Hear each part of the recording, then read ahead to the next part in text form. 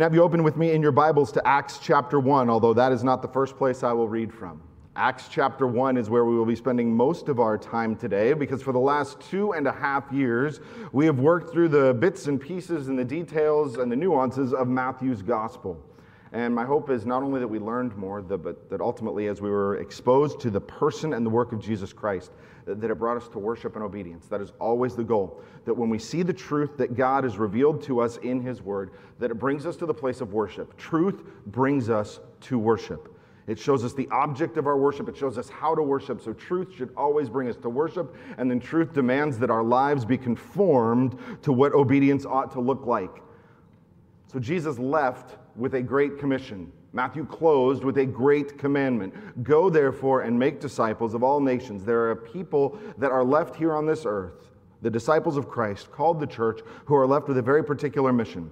We are to be a people who make disciples, and we accomplish that through going, through baptizing, and through teaching.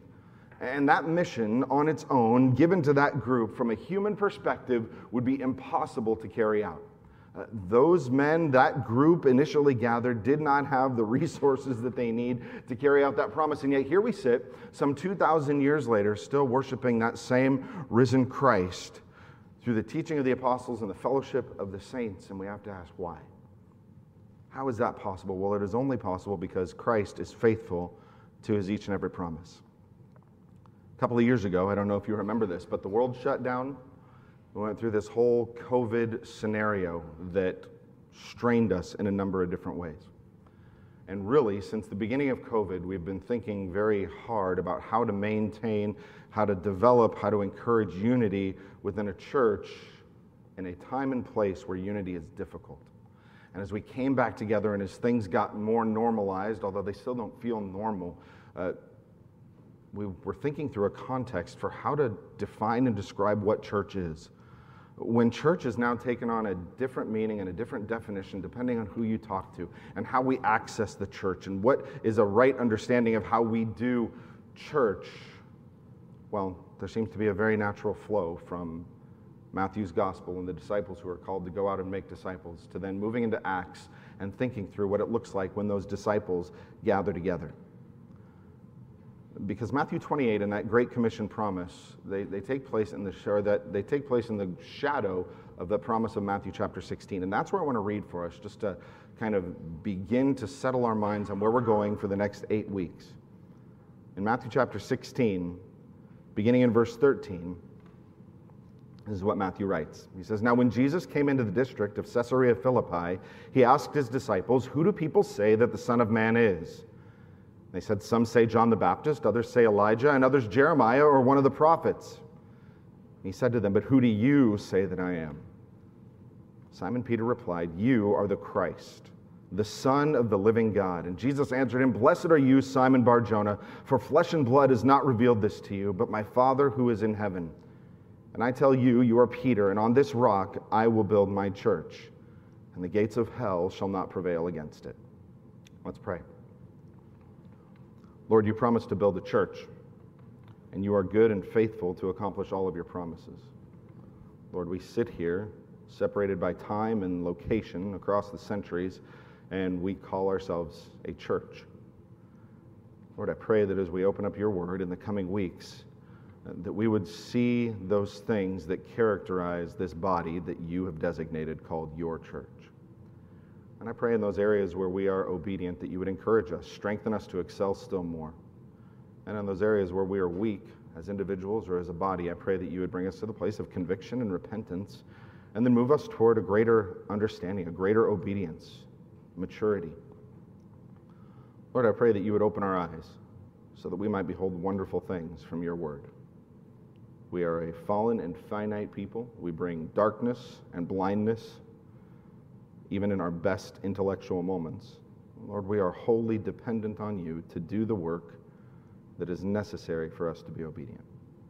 So we ask these things in Christ's name. Amen.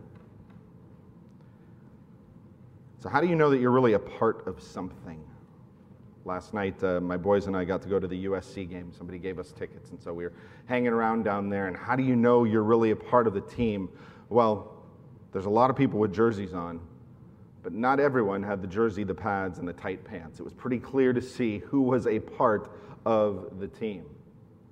Maybe if you go into your workplace, you have the uniform, you have name tags, but maybe you're not really convinced until you actually see that first paycheck come through. In some contexts, knowing whether you're a part of something is a little bit more difficult. We all went through high school, and I'm sure there were times when we all felt like we were part of the group until you're the only part of the group that doesn't get invited to go somewhere, and very quickly you find out that maybe you're not as invested or as involved as you thought you were. But on something infinitely more important, how do we know whether we're a part of the church? I guess externally it would be easy. We have a sign out front that says Chapel City Church. We are in the building at the right time. Most of you, I'm pretty sure, even have name tags on today, so there's some level of investment there. Maybe you'd take it a step further. Maybe you would say, well, my name's on the membership roll and has been for years. Maybe you say, I could look back at my checkbook and say that I've given this amount or I've served in these particular ministries. And those are all good and they're all helpful things, and they're all certainly things that people who are a part of the church do. But how do we know that what we do in any given context here is rightly called church? I mean, after all, there are a number of people that are gathering together today all across the world that we would say, although they call themselves a church, they don't function like a church. They are not rightly called a church. There are a number of people that we would even say are cults that might call themselves a church. So when we say that we are a part of the church, how do we know that that is true? And if it is true, how do we know what that ought to look like? Well, what we're going to do in the coming weeks is we're going to look at the book of Acts, and we're going to see some characteristics that mark out Christ's church across the centuries and across the cultures, because church might look a little bit different. Time, place, culture, language, music, even from building to building here in town, church and how we do church might look a little bit different. But what are those fundamental, foundational, non-negotiable things that define the church and delineate that from the world? We're going to look at the book of Acts and we're going to see what that initial church looked like. A church that wasn't perfect, and certainly neither are we. We're going to see that there are things that are consistent from every culture, every language, in every gathering, and that's what we're going to strive to move toward. So we're going to do a couple of things today. First of all, we're going to spend some time doing introductory things, as we always do when we jump into a new book. This is going to be a little bit different. We spent 2.5 years on Matthew, verse by verse, chapter by chapter, moving all the way through, and that is 90% of what we do here. And that is good and helpful because I always know what's coming next, and it's much easier to prepare.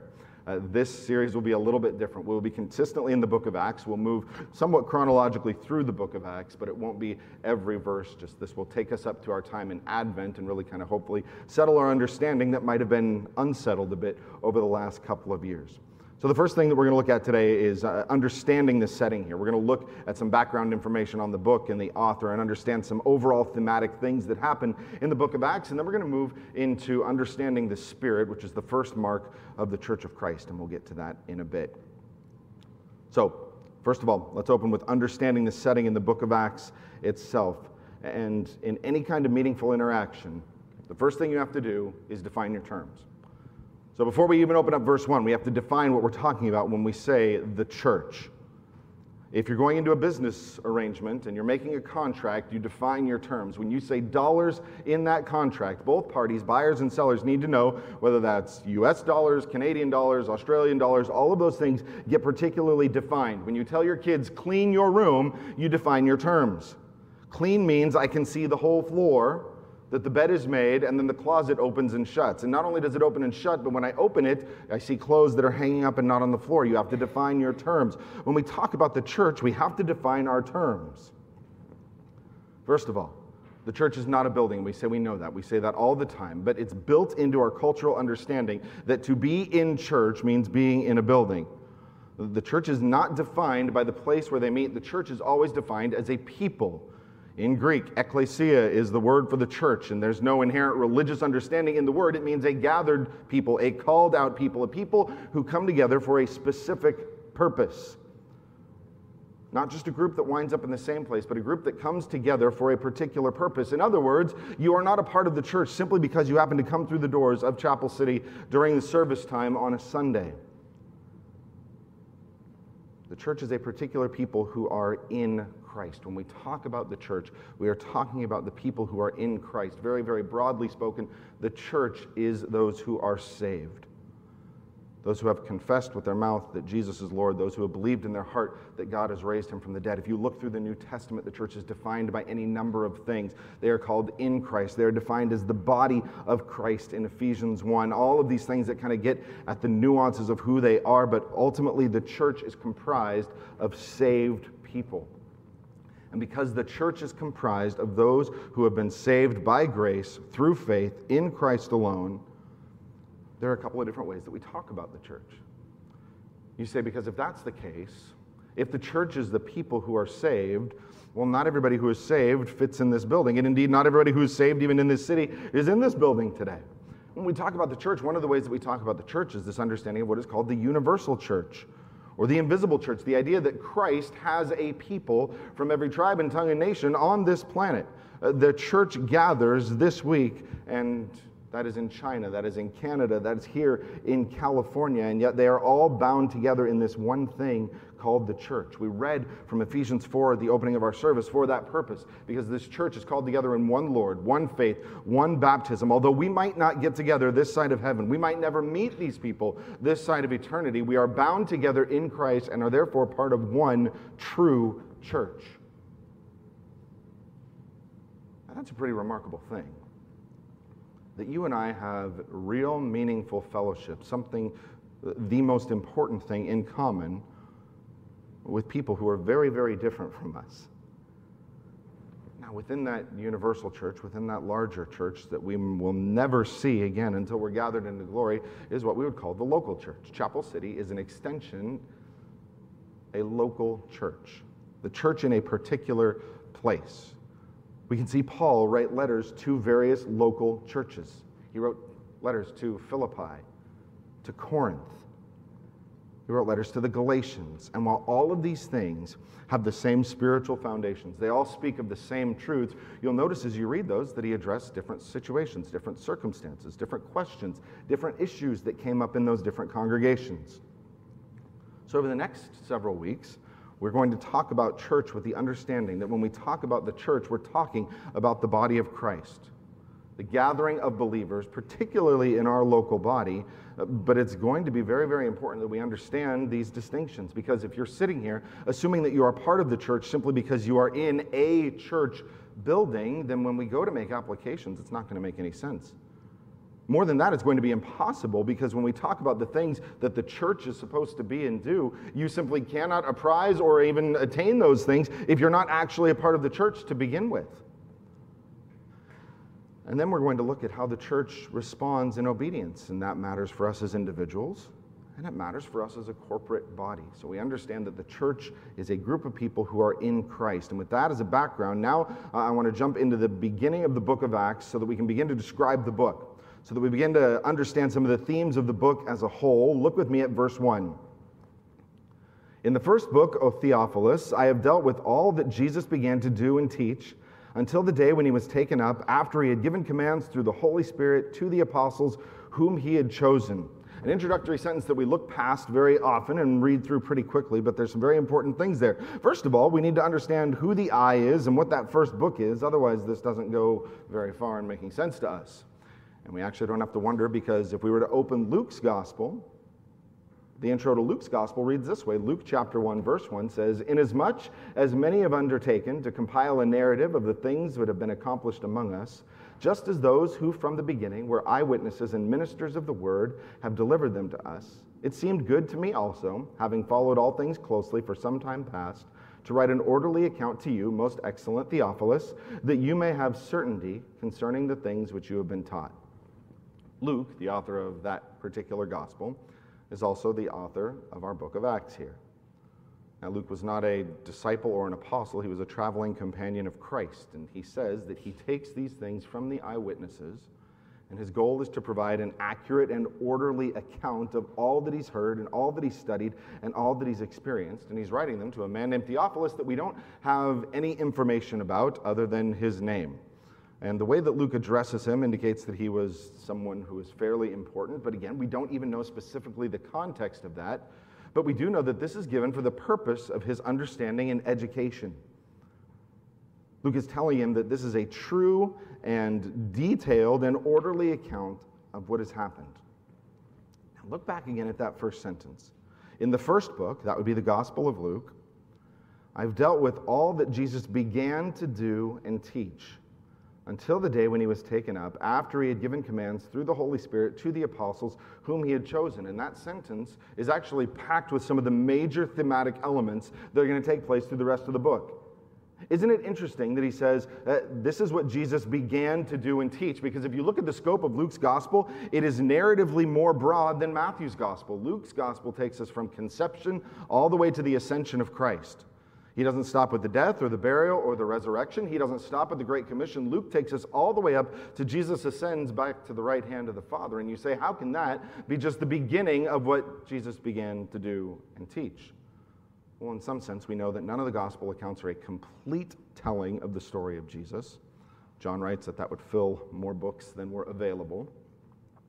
But more than that, as you read that this is what Jesus began to do and teach, it is put very early in the gospel that what Jesus did was the beginning, and his disciples will now carry on. The work, the life, the earthly ministry of Jesus Christ prepares his disciples to finish the work that he had started. And how does that carry on? Well, after he had given commands through the Holy Spirit to the apostles whom he had chosen, the work carries on as his commands are followed. What command of Jesus was left ringing in our ears at the end of Matthew's gospel? Go and do what? Make disciples of all the nations, baptizing them in the name of the Father and of the Son and of the Holy Spirit, and teaching them to observe all that I have commanded you. And Acts is the account of those commands being followed. The narrative account of Acts is the going of the gospel to all nations. And how did Jesus give those commands? Well, it says through the Holy Spirit. A major theme of the book of Acts is the Holy Spirit and the way that the Holy Spirit moves in the life of the church. Not only among Jews, but among Gentiles who the Spirit comes upon as well, which provides the church with unity, which gifts the church, which we'll talk about in a moment. But this ministry of Christ that's carried out in obedience to the Father through the power of the Spirit now carries on again in his disciples. And Luke writes that these are the apostles that he has chosen. The name Acts is more fully the Acts of the Apostles. This is the record of those chosen apostles carrying out the commands of Christ in obedience. And it matters because that's the narrative framework for the next 28 chapters. This is history, but it's more than history. This is a record of the faithfulness of the promise of Christ to build his church through the means of equipping that he has given. Because again, those people that he left that command with, go and make disciples, are not equipped to carry out that command. Without what happens in Luke, they are simply not able to do all that they have been told to do. How is it that those 11 disciples, again, who flee into the night, into the darkness when Christ is arrested, how is it that those disciples who are nowhere to be found when it comes time to take the body of Christ and prepare it and care for it, how did those then become men who will proclaim boldly the gospel even when it costs them, even when it costs them dearly? This explains how that happens. And really, that's what we're going to spend the rest of our time this morning looking at, and that's the work of the Spirit. When it comes to the Holy Spirit, there's a lot of misunderstanding. We talk about Trinity, we talk about the Father and the Son and the Holy Spirit, and when it comes to those three, really our theology of the Spirit is, if we're honest, probably the weakest. It's the one that's certainly subject to the most debate, some of the most vibrant discussions, perhaps in some church contexts, we'll say. But understanding the person and the work of the Holy Spirit is absolutely critical to our understanding of the church. And so we're going to spend the next few minutes understanding at least the beginnings of what the Spirit does in the church, and then we'll carry this on next week in a more detailed way. And the first thing I want us to make sure that we understand is the person of the Holy Spirit. When we talk about the Holy Spirit, is it a who? Is it a what? How do we rightly even characterize what the Spirit is? And we need clarity on that because this is foundational to the promise that Christ said he would build his church on. Look with me, if you would, at verse 4. And while staying with them, he ordered them not to depart from Jerusalem, but to wait for the promise of the Father, which he said, you heard from me. For John baptized with water, but you will be baptized with the Holy Spirit not many days from now. After his death and burial and resurrection, Christ was appearing to them during 40 days, according to verse 3, speaking about the kingdom of God. Now, that shouldn't surprise us at all. When Jesus was on earth carrying out his mission prior to his death and burial and resurrection, his primary theme was the kingdom of God.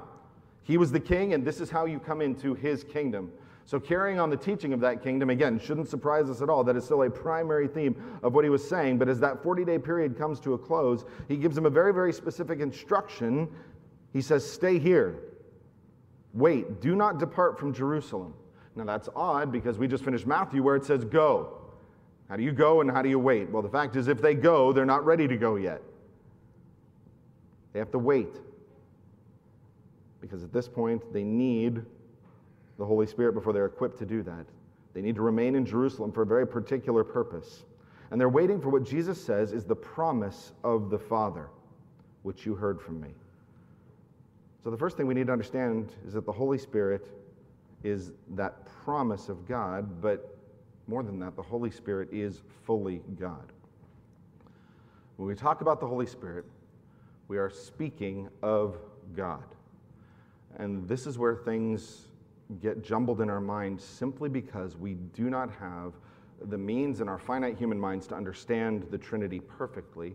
We don't have the language to communicate it. We don't have an object in our physical world that mirrors the aspects of God when we talk about things like Trinity. We speak of God as one. We worship one God, but we worship one God eternally existent in three persons, Father, Son, and Holy Spirit. Each distinct, but dwelling in perfect unity. And that is so difficult for our minds to get around that we want clarity. We want a picture. We want something analogous to this to show us that this is like this. And so we come up with all of the allusions and all the illustrations, and they all fall short at a particular point. And in trying to define these things, really it's led to a lot of very bad and disastrous and destructive thinking. A lot of heresies come out of an improper understanding of the person of God as it relates to Trinity. There are some who say that there is one God, which is accurate, but sometimes that God is acting as Father, sometimes as Son, and sometimes as Holy Spirit. That's modalism. That's heretical. And the fact is that we don't have a picture that makes it absolutely clear for us. What we do have is God's Word that tells us these true things that sometimes feel like their intention. There is one God.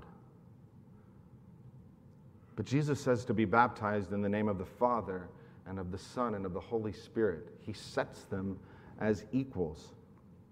I want you to turn over a couple pages with me to Acts chapter 5, a narrative that we'll get to in a couple of weeks. Ananias and Sapphira sell a piece of land and they hold back some of the profits, and that wasn't the problem. The problem was that they lie about it. They said they gave everything, but they didn't. But in Acts chapter 5, verse 3, look at what Peter says. But Peter said, Ananias, why has Satan filled your heart to lie to the Holy Spirit and keep back for yourself part of the proceeds of the land? So Peter specifically references the Spirit. Why has Satan filled your heart to lie to the Holy Spirit? Now look at the end of verse 4. Why is it that you have contrived this deed in your heart? You have not lied to man, but to God. Who did he say that he had lied to? He lied to the Spirit, and now he parallels that by saying you have lied to God. He sets the Spirit as equal to God.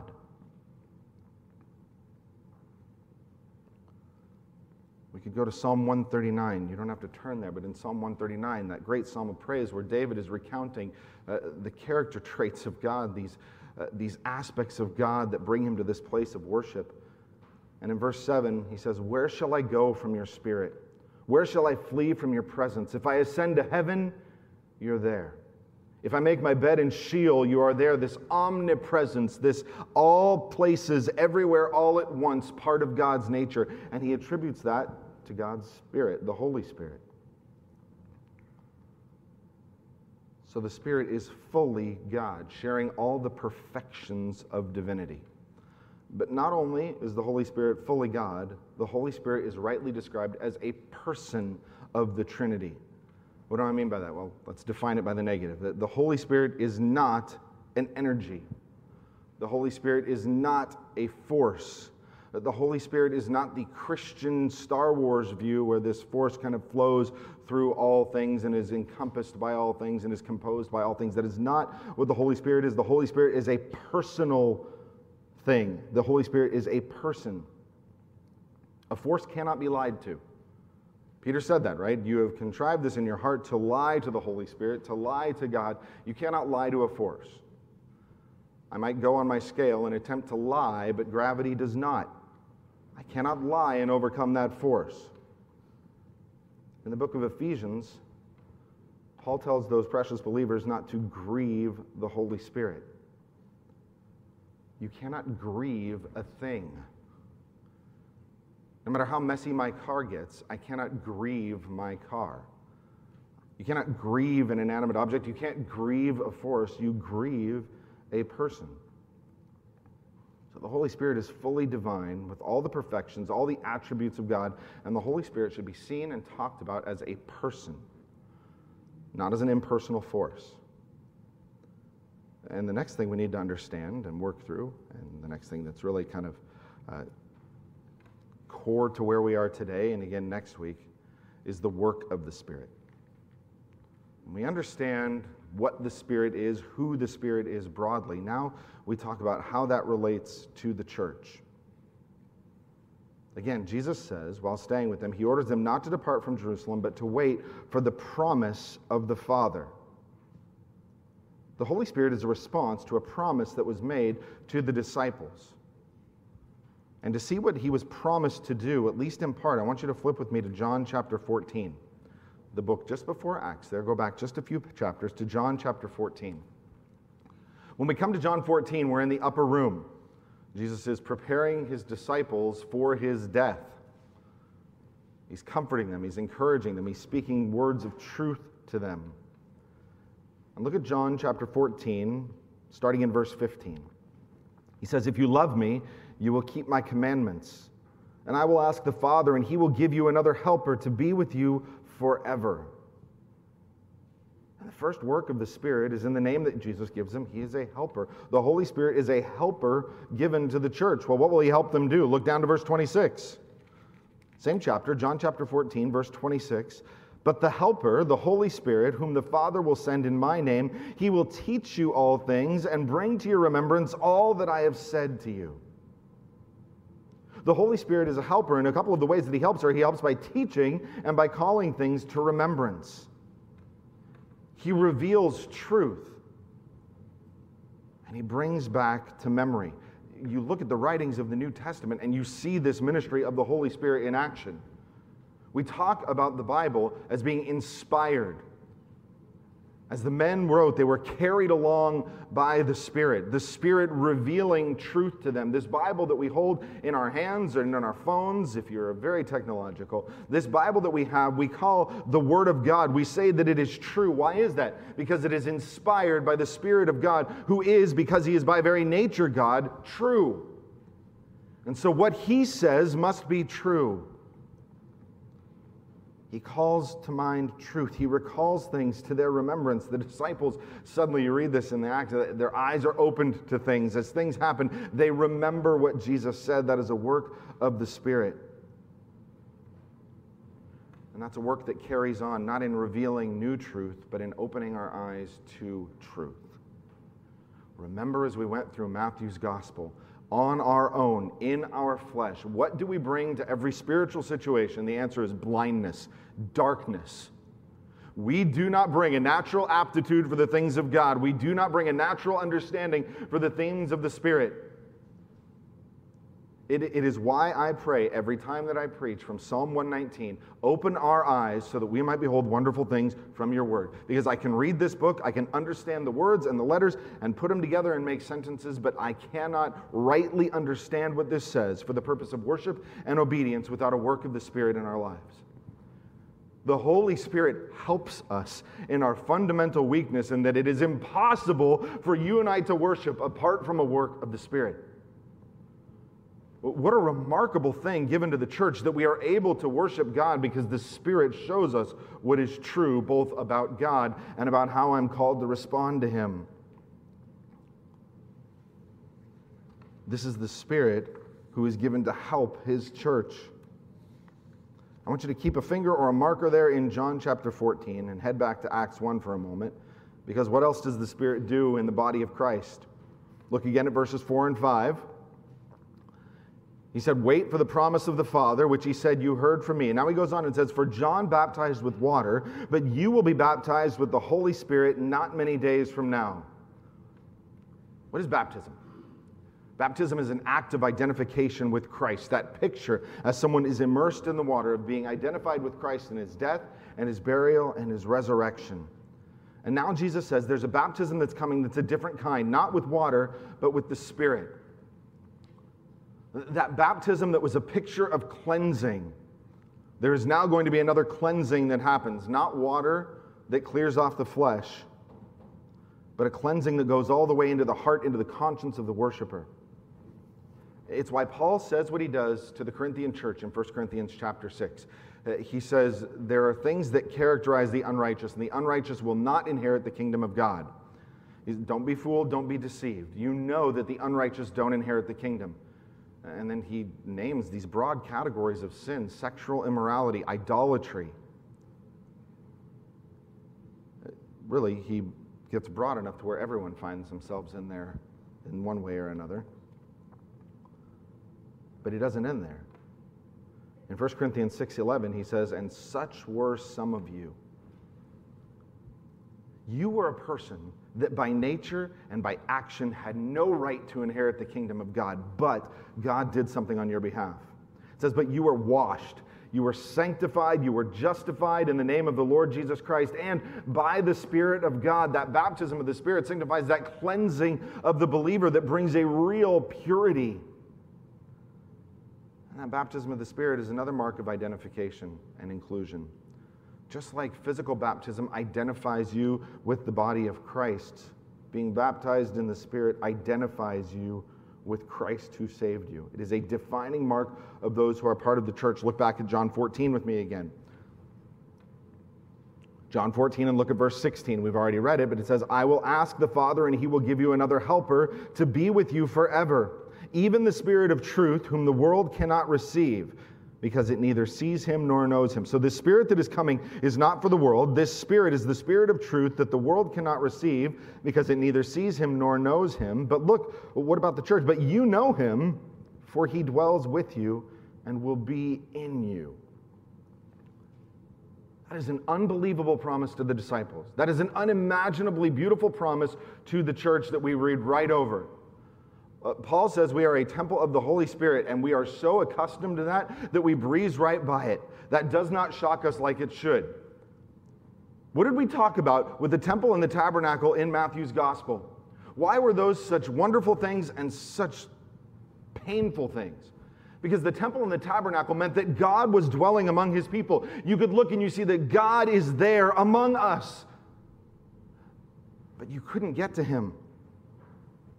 You could bring your sacrifices. You could worship Him truly. You could worship Him in a way that was acceptable, but you could never go into His presence because you simply were not worthy.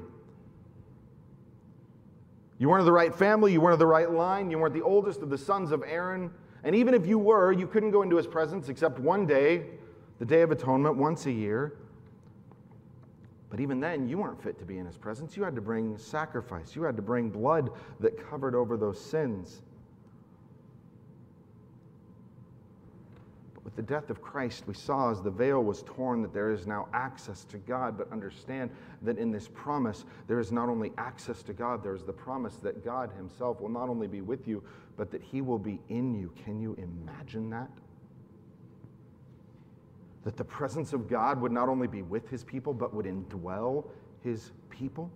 Do you know how unthinkable that would have been to these people living under the Old Covenant? They've seen pictures of the Spirit coming upon people. There's glimpses of it in the Old Testament. Joshua has the Spirit fill him for the purpose of leading God's people as they conquer the land. You read through Judges, and the Spirit comes mightily upon men like Samson, upon men like Gideon, and it empowers them for service. The Spirit comes on Saul and on David, and it enables them to lead God's people. But what happens when Saul is sinful and rebellious? That Spirit is removed. It's why in Psalm 51, David pleads, "Don't take your Holy Spirit from me." That is a tearful cry from someone who had seen it happen. And now we come to this new covenant promise that says the Holy Spirit will transform your dead stone hearts to hearts of flesh, that it'll take law written on stone and it'll write it on the heart, that it will abide with God's people, that it will remain with them.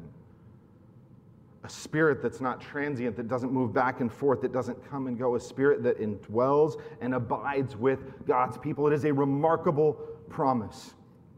To be a believer, to be a part of the Church of Christ, is to have the Holy Spirit dwelling within you. He teaches and he cleanses. In Ephesians chapter 1, Paul says that he seals us. This Holy Spirit is set like a seal. We talked about the seal on that grave of Christ, this mark. The Holy Spirit is a seal on the lives of believers that guarantees our inheritance. How do you know that the promise is true? That God will complete the good work that he started with you, that eternal inheritance that he talks about is actually applicable to you. It's through the seal of the Holy Spirit. And that is, again, something we could spend weeks and weeks on, but we got to move on a little bit and back to the book of Acts, because I want to just touch on the last of the works of the Holy Spirit, something that we'll expand on tomorrow or next week. Back in Acts, look at verse 6. Acts 1, verse 6. So when they had come together, they asked him, "Lord, will you at this time restore the kingdom to Israel?" He said to them, "It is not for you to know times or seasons that the Father has fixed by his own authority, but you will receive power when the Holy Spirit has come upon you, and you will be my witnesses in Jerusalem and in all Judea and Samaria and to the end of the earth." They want to know, is the kingdom now? Consistent question. They still have not learned everything from Matthew's gospel. Jesus says, that's not for you to know. Don't worry about it. In fact, I've given you work to do. Not to sit here and wait for the kingdom, but to go and to preach the message of that kingdom. But they can't do it yet. What will make them able to do it?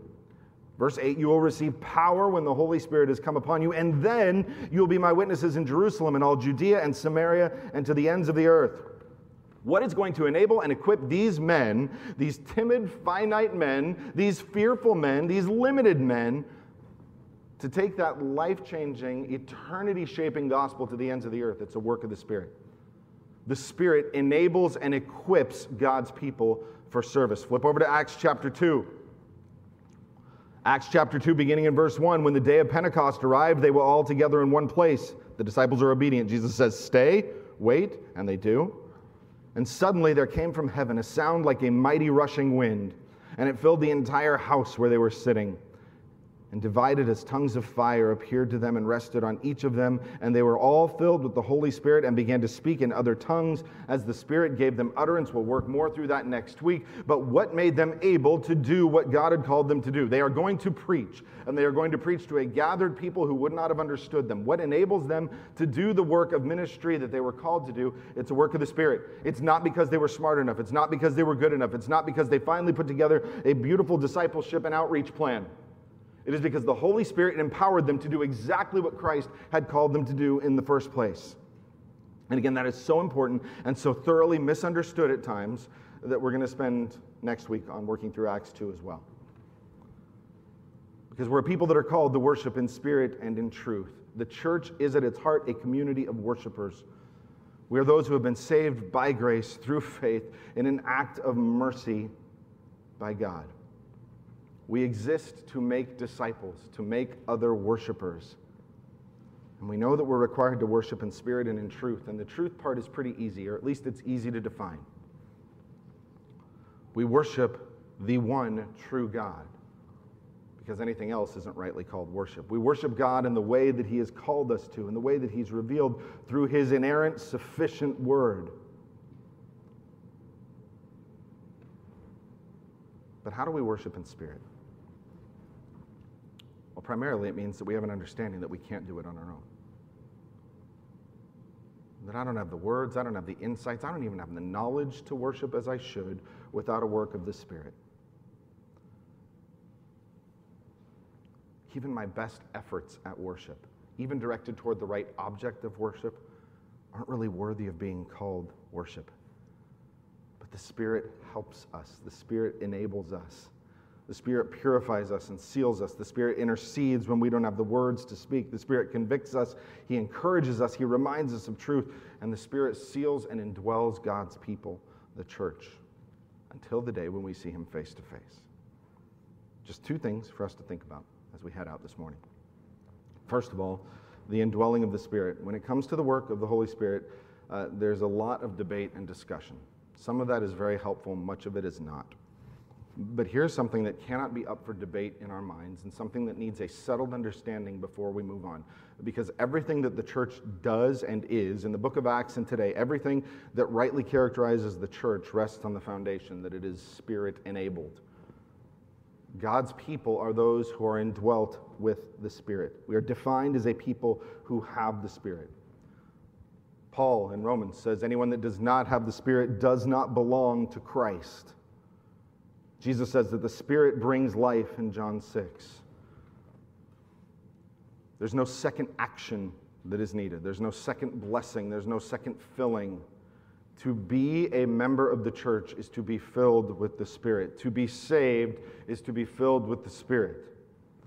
And no matter what the battle over what you have to pursue after that, you need to understand that if you are one of God's people, you have His Spirit, which is fantastic news. Because it's the Spirit that brings life.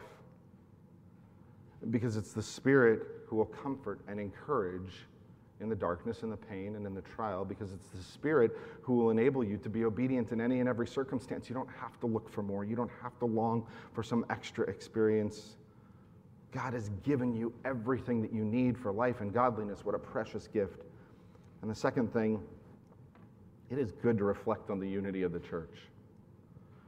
Because we spend a lot of time reflecting on the distinctions of the church.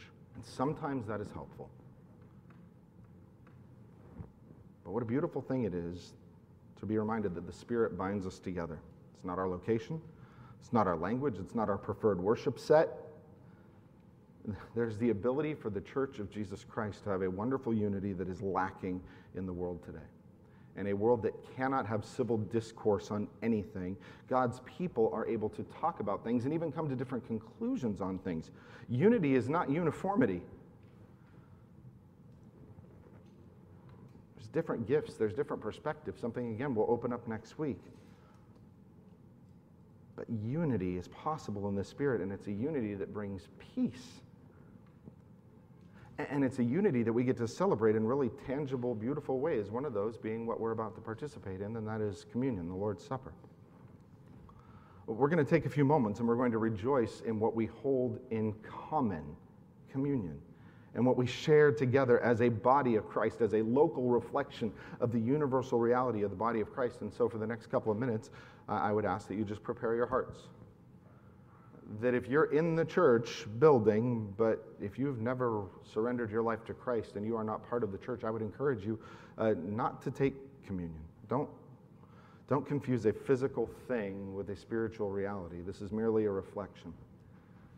If there's sin in your heart, if you are grieving the Holy Spirit, take this time to repent, to confess, knowing that God is good and faithful to forgive.